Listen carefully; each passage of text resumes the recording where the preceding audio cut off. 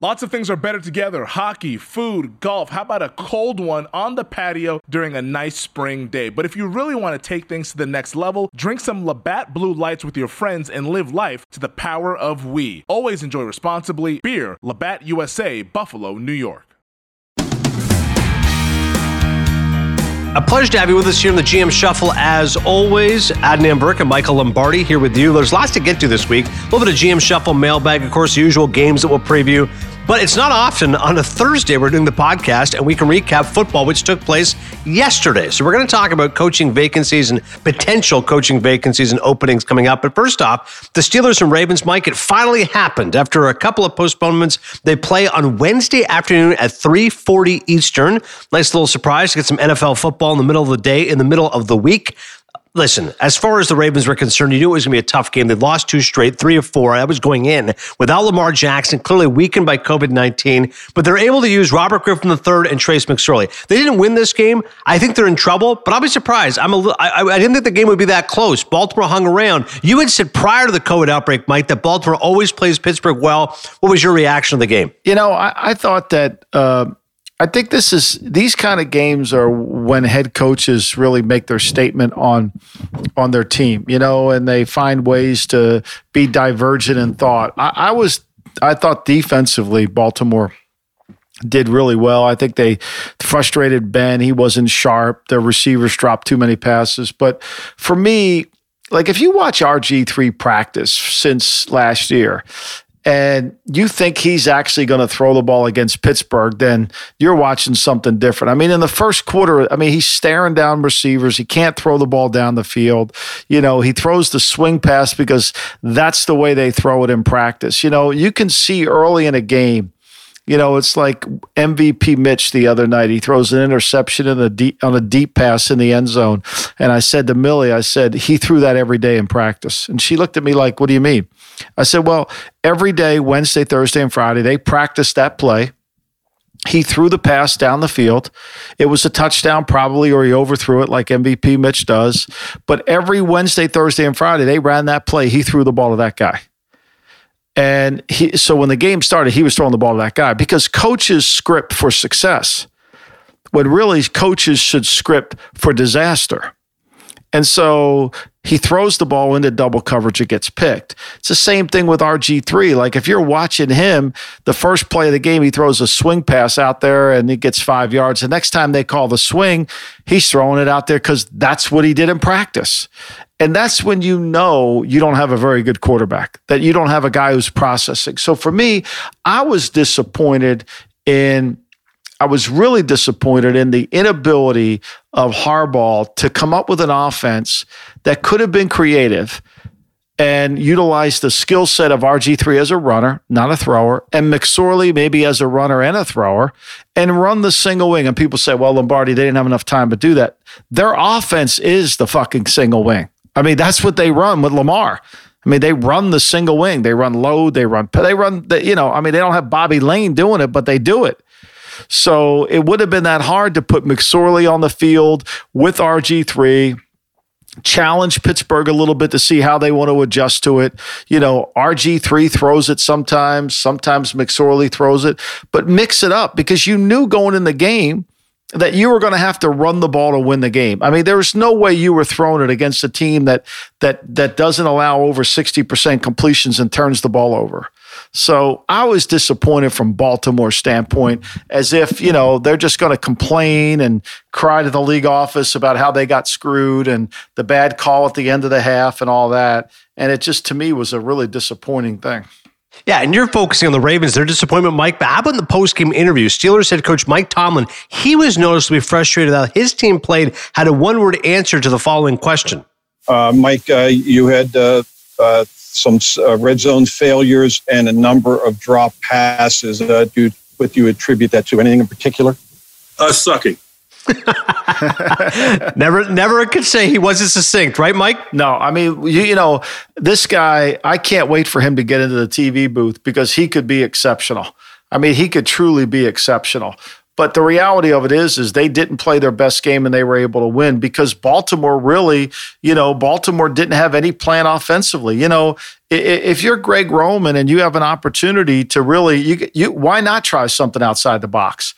Conventional wisdom isn't going to work. I mean, it's the great line from Mark Twain. The greatest swordsman in the world doesn't fear the second best swordsman. He fears the unconventional swordsman.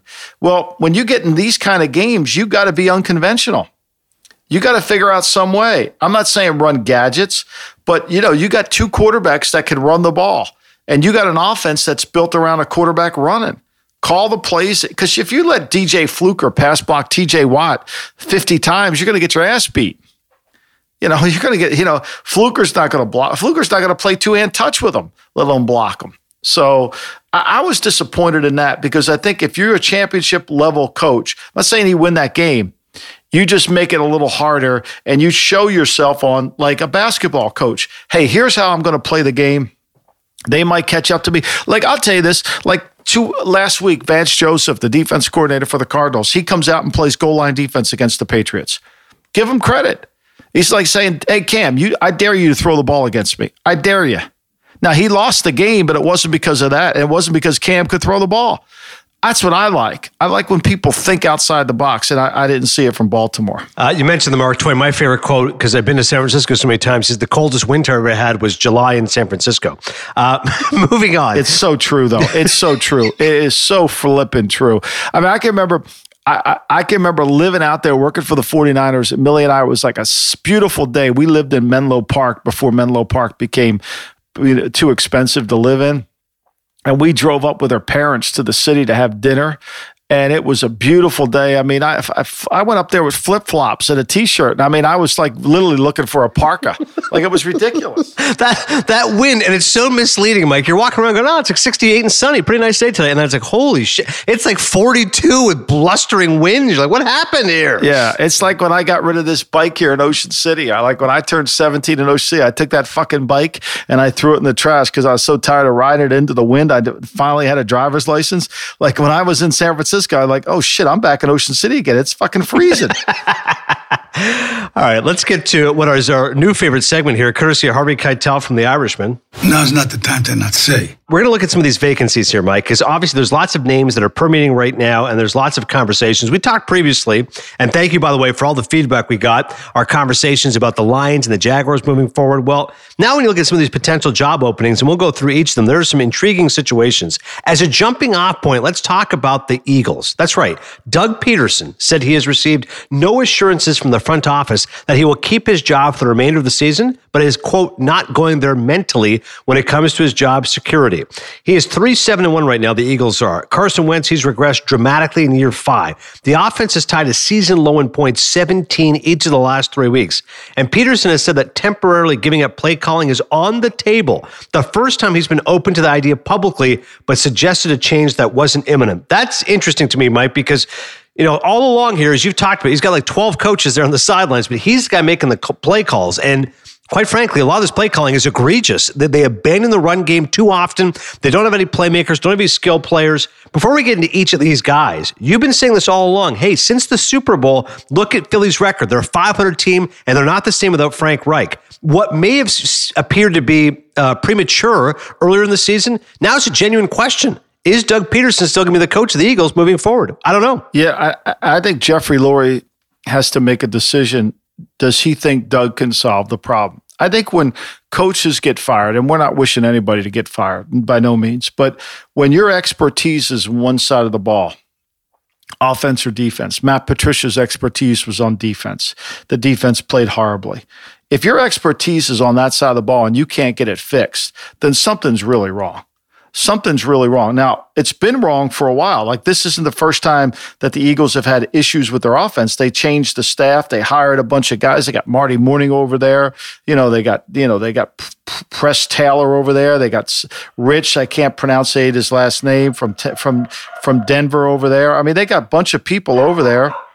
Of course, we got Bella barking in the background, and the dogs are barking in Philadelphia too, Mike. God knows. I mean, she will not be outbarked. She will lead the league in barking. There's no doubt.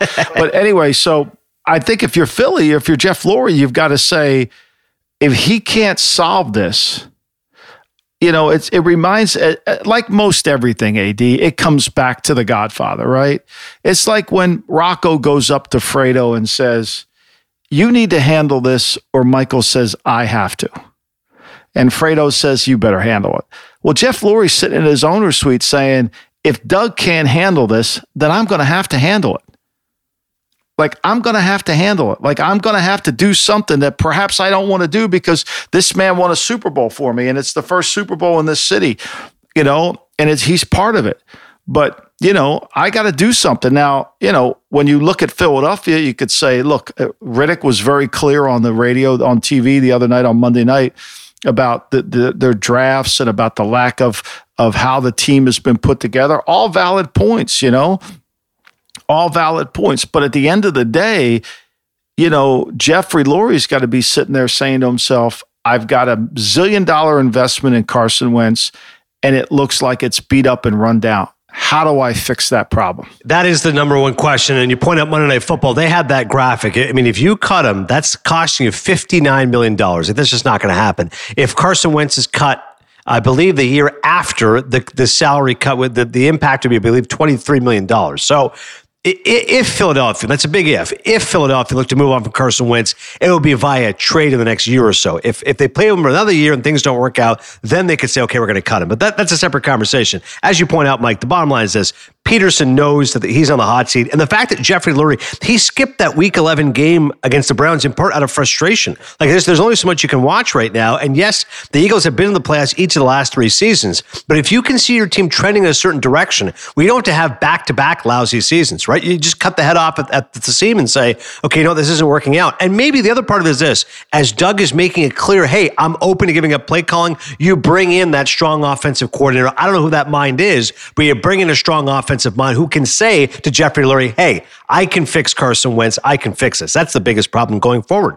No doubt. But how do you do that? How do you work around Doug? He's still the head coach, and you're asking him to be the head coach, and yet you're saying you can't call plays and you're not going to run the offense. How do you do that? And then, Doug's probably sitting there saying, I don't really have a really good hand here. I don't think this team's very good. So maybe you can look at Howie Roseman, the general manager, and Howie Roseman's probably saying, well, I've done everything. And, the coaches wanted me to draft this guy. The coaches wanted me to, I did what the coaches wanted to do. Well, trust me, Bill Walsh has a whole chapter in his book about what happens when losing programs. I'm sure there's a lot of coaches in Philadelphia on the offensive side that are looking for work. I'm sure there's people in the Eagles front office at the highest level that are looking to try to get out, to try to get away from this, because they know that Jeffrey is almost trapped into a decision. He's trapped into a decision. Like, I don't know he's not going to beat Green Bay this week. There's no magic formula. They're not going to all of a sudden start to play good. The offensive line's bad. What drives me crazy as an observer, right? You're getting ready to play Seattle. That, and you just go to the whiteboard and say, okay, here's where we are on offense. Wentz is a turnover machine. Our offensive line, especially at tackle, is really limited. With Lane Johnson and Dillard, who was supposed to be our tackle, and then we were going to move Jason Peters. We're limited at tackle. We really don't have, playmakers at receivers. How do we win the game? Well, we win the game by protecting the edges, maybe throwing the ball quick, 3 steps, trying to get the ball out quick, run the ball, try to pace the game, not letting the quarterback get hit. But the Eagles run their offense. And this has been going on. They run their offense as if it's the golden rule. And so Wentz gets sacked 6 times. He turns the ball over. He takes a beating in the game. And, Miles Sanders, I think, has 6 carries. I think they run it 15 times in a close game because that's what we do. That's what we do. We do this. This is what we do. And for me, this is one of my pet peeves about pro football is you can't do what you do. You're not good enough to do what you do. You got to figure out how to solve the problem. You're the chief figure-out officer. And if Doug's the chief figure-out officer and he can't figure it out, tell me what Jeff Lurie does at that point. That's the biggest issue. What's he going to do? Yeah, that is the big conundrum for them. And since you used the expression, let's go right to the mailbag here with our conversations. We continue with the other potential job openings. This is from the GM Shuffle mailbag. As always, you can email us, thegmshuffle@gmail.com. Mike and AD, huge fans, listen to every show. Mike constantly says the head coach must be the chief figure-it-out officer. If you are Joe Douglas and the Jets, who can figure out this colossal mess? I will think it's an attractive job if they get the number one pick. A lot of draft capital and cap space to shape the team. If you answer the question, Satriali's lunch on me. Dan from New York City. Yes. I'd go with the veal parm at Satriel's because Agent Harris says he's been dying for it when he was in one of those stands. Remember, he came back in there. I've been dying for a veal parm from Satriel's. Oh yeah, and he's given Tony the heads up about what's happening with Phil and the other gang. It was great. It's so good. God damn, it's so good. I think this. If I'm Joe Douglas, you're going to clean house. You're going to change coaching staffs. Everybody in the Jets know that. So I'm going to hire a culture builder. I'm going to probably try to hire somebody that will come in and work with me and help me build the culture. And then I'm going to just start rebuilding the both offensive and defensive lines. I'm going to try to trade Sam Darnold for some value that I think I can get out of him. I'm going to draft Trevor Lawrence in the first round. I'm going to try to sign as many offensive linemen and defensive linemen that I possibly can. I think I've got decent receivers. Mims looks like a good player. Perryman. I'm going to add talent to the team as best I can, but I'm going to have a quarterback. I'm going to make sure I protect him. I'm not going to fall into a trap and draft this guy and not have it. I mean, when you watch the Jets, they love this Becton kid. They run the ball behind him almost every play. It's to the point where they run it left 90% of the time. They rarely run to the right. So you got to go in there. I'm going to promise Lawrence, look, I'm going to get you protected. We're going to spend all our resources are going to offensive and defensive linemen. And we're going to start this from ground zero and try to rebuild it that way and make sure the owner understands that we're building a culture first, that it's more important that we're going to lay down the foundation so that this kid is protected. We're not going to leave him. We're not going to pull the Zach Taylor routine and run 5 into a route. We're going to protect this guy and build our program inside out, be strong down the middle.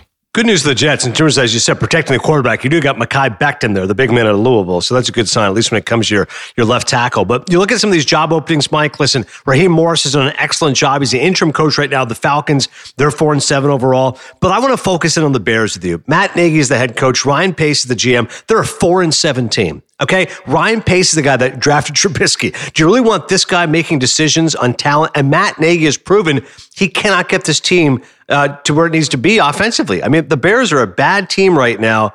I just find it tough to imagine if I'm Bears ownership, I say, you know what? I'm hitching my wagon to Pace and Nagy moving forward. I can't either. Once again, this falls into the line. You can't figure it out. You can't figure it out. They've let Pace. They let Pace make decisions in spite of the Trubisky thing. It's been 3 years. Nagy's been there. Pace has been there. He got there with John Fox. They fired John Fox. They went to Nagy. Nagy's 25-18 going into this game, only because he had the good season in 18. But the reality of it is if you're Ted Phillips, the president of the team, or you're the GM, or you're the owners of the team, this is not who we are. We have 2 rushing touchdowns all year. David Montgomery has 1 and Nick Foles has the other. We have 0 toughness as a football team. Our defense, which has got all the money, we're getting nothing out of. The team has adopted Matt Nagy's personality. It's soft. It doesn't have any toughness. I don't think there's any choice here. I think, when you handicap it, like, okay, Philadelphia, you could say it's a 75% chance Doug's gone or he stays. The Bears, same with the Bears. But if you bring them back at that 25%, both guys changed offensive staffs last year. Both guys revamped their offense to fix it. And both guys have gotten less results this year than they did last year, which tells you they can't fix the problem. And if you're the executive of the team, they've showed you what they can do. Certainly have shown you so far. You look at some of these other teams here, Mike. Listen, the Cowboys, I think it would be tough to imagine Mike McCarthy only gets 1 year there. As bad as the Cowboys have been, I can't see Jerry Jones making a correction there. The Texans, Romeo Crennel has been the interim coach. Jacksonville, obviously Doug Marone's the coach right now, but no official GM. Your thoughts on any of those teams? Well, I think Jacksonville, obviously firing Caldwell, that puts them in position to interview. I know Trent Baalke's down there. The league office wanted Trent Baalke to get it back in the league. I think he's back down there. I think Cincinnati's another one that we need to talk about. Where is Zach Taylor, in the Brown family? I mean, when you look at this thing, David Shula won 19 games in his career as the coach of the Cincinnati Bengals from 1992 to 1996. He was 19-52. Obviously not a very good record. But Zach Taylor's 4-22. He's 4-22. He's at a 167 win percentage. How do you bring Zach Taylor back? The offense is horrible. He wants to get 5 out in a route. He's got the quarterback killed. Tell me why you think Zach Taylor should be the head coach of an NFL team. And if you fired Zach Taylor, who's hiring Zach Taylor, A, to be the offensive coordinator, and B, to be a head coach? Seriously. I'm not wishing it on anybody, but I don't think you have a choice here. Now, I know the Brown family probably won't, but Zach Taylor's off to a worse start than David Shula was. Yeah, and you're right. Again, you've got the tools, or you've got the weapons. If for some reason you're unable to make it happen, that creates that level of frustration from the fan base, from ownership. We're giving you Burrow. We're giving you the weapons here. Make this thing happen. Jacksonville, as we talked about, that's an issue. Here's a big one, Mike. All right, the Chargers. Anthony Lynn. You can't tell me in good conscience the Chargers, the Spanos family is going to say, okay, we got our quarterback, we got Herbert, and we've got this head coach who, as you said previously, is a good guy. But every single time this game comes down to the waning seconds, the waning minutes, Anthony Lynn's giving it up. I can't imagine Anthony Lynn as the coach in 2021. I can't either. I can't. I think that, and the Spanos family probably doesn't want to have to do it or pay him off, but they're going to have to. At some point, there's a situation that occurs that either you do it or you basically continue to lose money. And I think in this case, they'll continue to lose money. They got a huge arena. Next year, they're going to put people in the Sofitel Stadium. I don't think anybody's driving on the 110 on the Harbor or on the 405 to get to there in traffic. I know they'll get there to watch Herbert, but they're not going to go there to watch Anthony Lynn mess up the game. I don't think this. I think there's certain times where the owner doesn't have a choice. Detroit, the owner didn't have a choice. They just didn't have a choice. Now, you could talk a lot about Detroit, and Detroit's 1-12 since they've had one playoff victory. It was in 1983. When they beat the Cowboys. In 1993, they beat the Cowboys in a playoff game. But they've never been more than a wild card team since. They're 0-8, I believe, since then. They've won one championship in 1957. When there wasn't a Super Bowl. They've never been to the Super Bowl. I mean, the Lions can't get it right from an overall perspective, but the Chargers don't have a choice. The Lions didn't have a choice. I don't think Jeff Lurie has a choice unless he can find a way to fix the team and keep Doug. I don't know if he has a choice. We'll see what happens. These are honestly lots of major jobs out there. Like you said, Pederson, the Eagles, the Falcons, the Bengals, the Bears, the Cowboys, the Lions, the Texans, the Jaguars, the Chargers, and the Jets. Maybe not changes for all those teams, but certainly changes will be on the horizon. When we come back, we'll preview the biggest matchups of the weekend, including a big game between the Browns and Titans, plus Cardinals trying to avoid a 3-game losing streak as they take on the Rams. Don't go anywhere.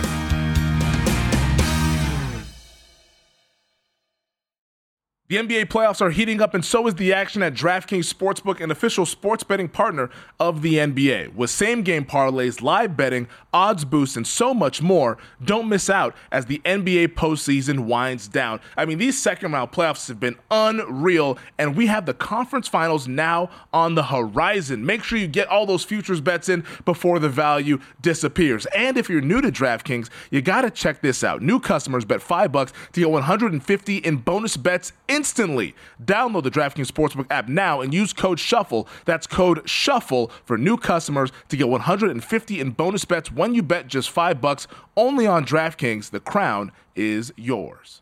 Gambling problem? Call 1-800-GAMBLER, or in West Virginia, visit www.1800gambler.net. In New York, call 877-8-HOPE-NY or text HOPE-NY 467-369. In Connecticut, help is available. For problem gambling, call 888-789-7777 or visit ccpg.org. Please play responsibly on behalf of Boot Hill Casino and Resort in Kansas. 21 plus, age varies by jurisdiction, void in Ontario. Bonus bets expire 168 hours after issuance. See dkng.com/bball for eligibility and deposit restrictions, terms, and responsible gaming resources.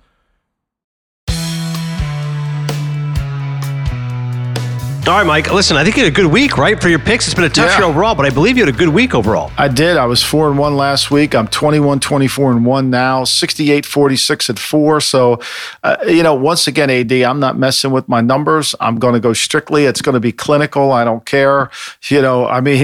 On Monday night, I didn't pick the game. But my numbers said take Philadelphia. I wouldn't do it.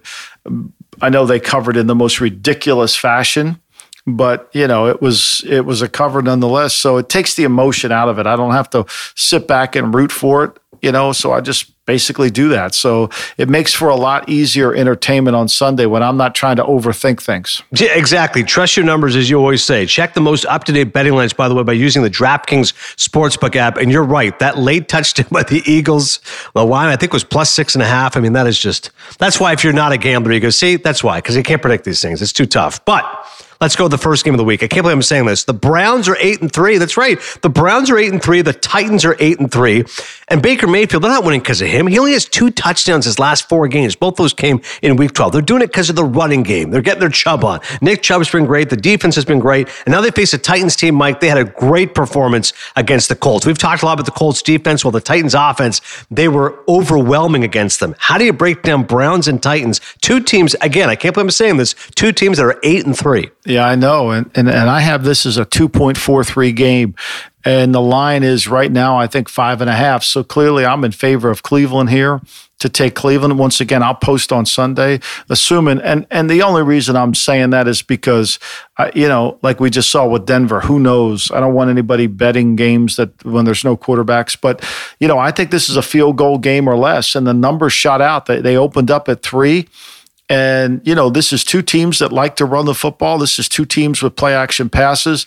I think Baker's going to have to make some throws in this game, but 2 defenses, the stronger defense of the 2 is Cleveland, especially with Myles Garrett back. I think he'll pressure these tackles against the Titans, and I think they'll be able to put some pressure on Tannehill. They've got to stop Henry. They've got to stop Chubb. I think it goes back and forth. I don't think it's a game to where it's going to be too big for Cleveland. I think Cleveland's played really well. They're well coached defensively, offensively.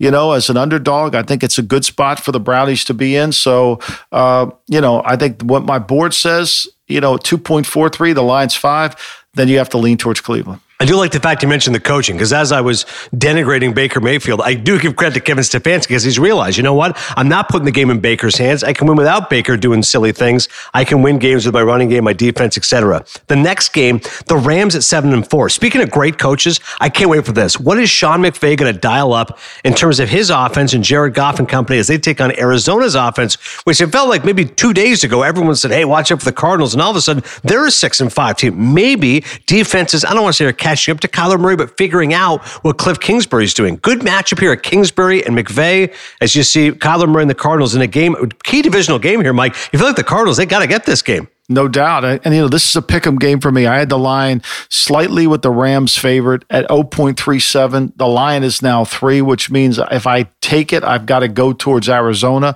I'm really worried about Kyler Murray's shoulder. They could easily be 0-4 the last month. I mean, if it wasn't for the Hail Mary against the Bills, they could be 0-4. So I'm not buying into that one. I think he didn't look healthy against New England. He didn't run with the same zip, the same explosiveness.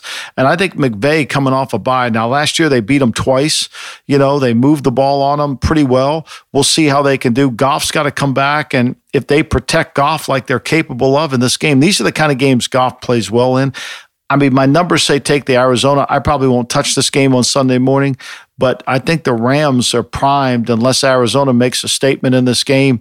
There's a lot of action on Arizona, low ticket count. A lot of people seem to think they're going to play better. I'm worried about the quarterback's health. I'm with you. I'm going the Rams if I had to make a pick in that game. That brings us to the New England Patriots. Just when you kind of like Michael Corleone, just when you think the Patriots are out, they pull you back in. You think, okay, they're done. Well, they're still hanging around. They're 5-6 right now. Yeah, it's been ugly. Yeah, they're grinding through games, but they're taking on a 3-8 Chargers team. And there's the biggest reason I'm excited about this game. The mind of Bill Belichick trying to shut down Justin Herbert. I mean, this will be a fun game. Pats on the road. They could be a 500 team after this game. Still, Mike, at least fighting valiantly for a playoff spot in the AFC. Yeah, I mean, and I don't know where Cam did not look healthy last week either. He couldn't really throw the football. I mean, Herbert is sensational. Now, I think Josh McDaniels against this defense is always good. He runs it effectively against a Gus Bradley, Pete Carroll style of defense. So I think the Patriots will play better offensively. Can they slow down this great offense of the Chargers in terms of their receivers? Not the design of their offense, the skill with Keenan Allen, Mike Williams, and then Herbert Stewart and Ecular in the backfield. I have it as a pick'em game, believe it or not. I have it as a pick'em game. The line opened up. I think the Chargers were a 1.5 favorite. It went back down to 0, and now it's back up to the Chargers 1.5. I think it's a pick'em. Obviously, I'm not going to touch it, but I think it's good. I think it's one of those games where Belichick will understand how to attack, put pressure. This offensive line of the Chargers is not very good. It gets them into problems when the game is on the line. There's no doubt about that. All right, that brings us to the last game here to discuss. The Saints right now at 9-2. So 2 games so far. Theoretically, 3 games Drew Brees is going to miss. And the 2 games so far, they've been able to be victorious. Right now, they're 9-2, this team is. Take on the Falcons at 4-7. Falcons clearly playing better. Divisional game. What do your numbers say when it comes to New Orleans and Atlanta? This is one of those where I can play. I mean, my numbers say this line should be way bigger than it is. It's a 3. It's at 3. I have it as almost a 9-point favor because New Orleans is my second best team in the league with the power rankings. So New Orleans is definitely much ahead of them. I think it'll be a way closer game. I think it's my number is off. It's 14.8% wiggle room, which is way too much. Which I'm obviously messed up the numbers, but they played before. It held to be true. I didn't think Atlanta looked very good the last week.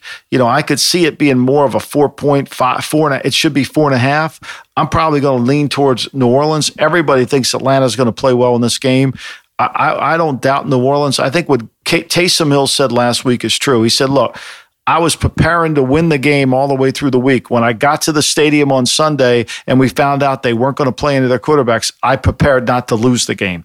And I think sometimes we're going to confuse his poor play with that when I'm not sure he played poorly last week. I think he played within the scheme that he needed him to play. And Taysom Hill beat the Falcons 2 weeks ago as well. 24-9 was that final there. So interesting to see what adjustments they make. As you said, Atlanta didn't look as good in their last game, and Taysom Hill didn't look as good in his last game 2 weeks ago. He had a stronger performance. But we'll see. Drew Brees hopefully going to be back sooner rather than later for that New Orleans Saints team. Once again, for all the picks from Mike, go to his Twitter, M. Lombardi NFL on Sunday morning. He'll post his picks there. As always, you can follow him on Instagram with that handle as well. I'm at Adnan S. Ferk, and you can follow the GM Shuffle as well on Instagram. When we come back, we'll open up the GM Shuffle mailbag, talk a little TV shows, all that more on the way. Don't go anywhere.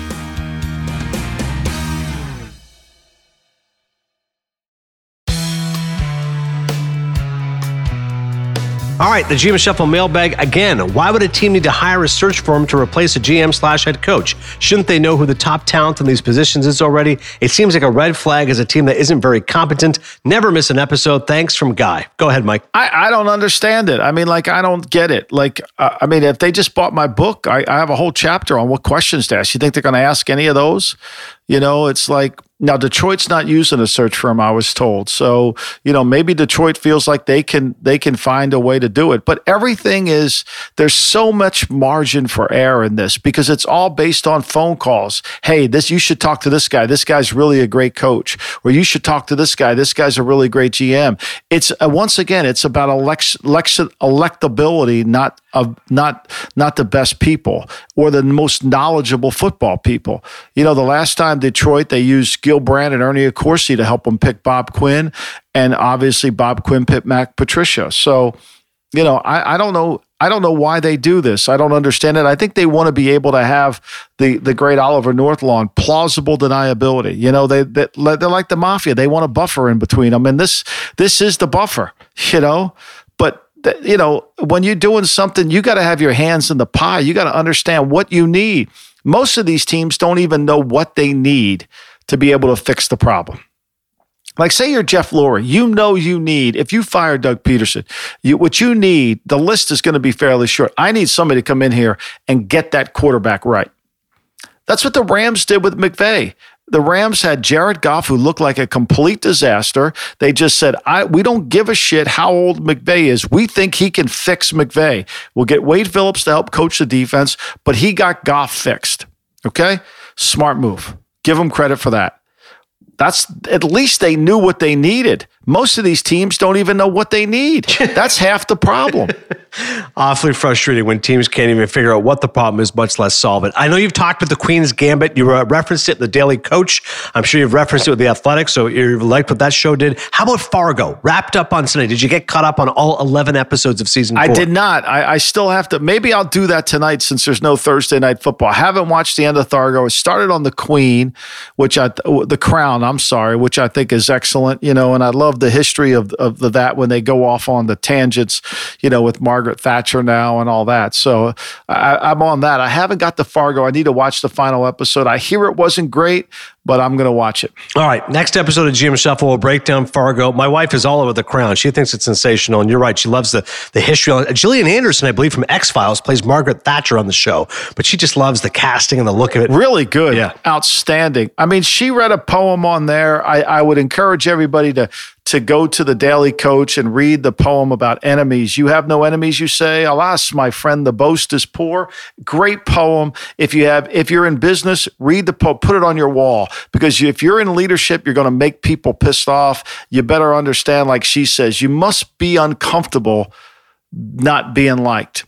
And that's key. I mean, there's one article I saw. It said Gillian Anderson on the essential stridency of Margaret Thatcher. So, I mean, that's a pretty good line, pretty good description of the Iron Lady. Meryl Streep won an Oscar playing Margaret Thatcher. Anyways, enjoy The Crown. No Thursday night football, like Mike said. Enjoy all the games on Sunday. We will talk to all of you on Monday. Have a great weekend.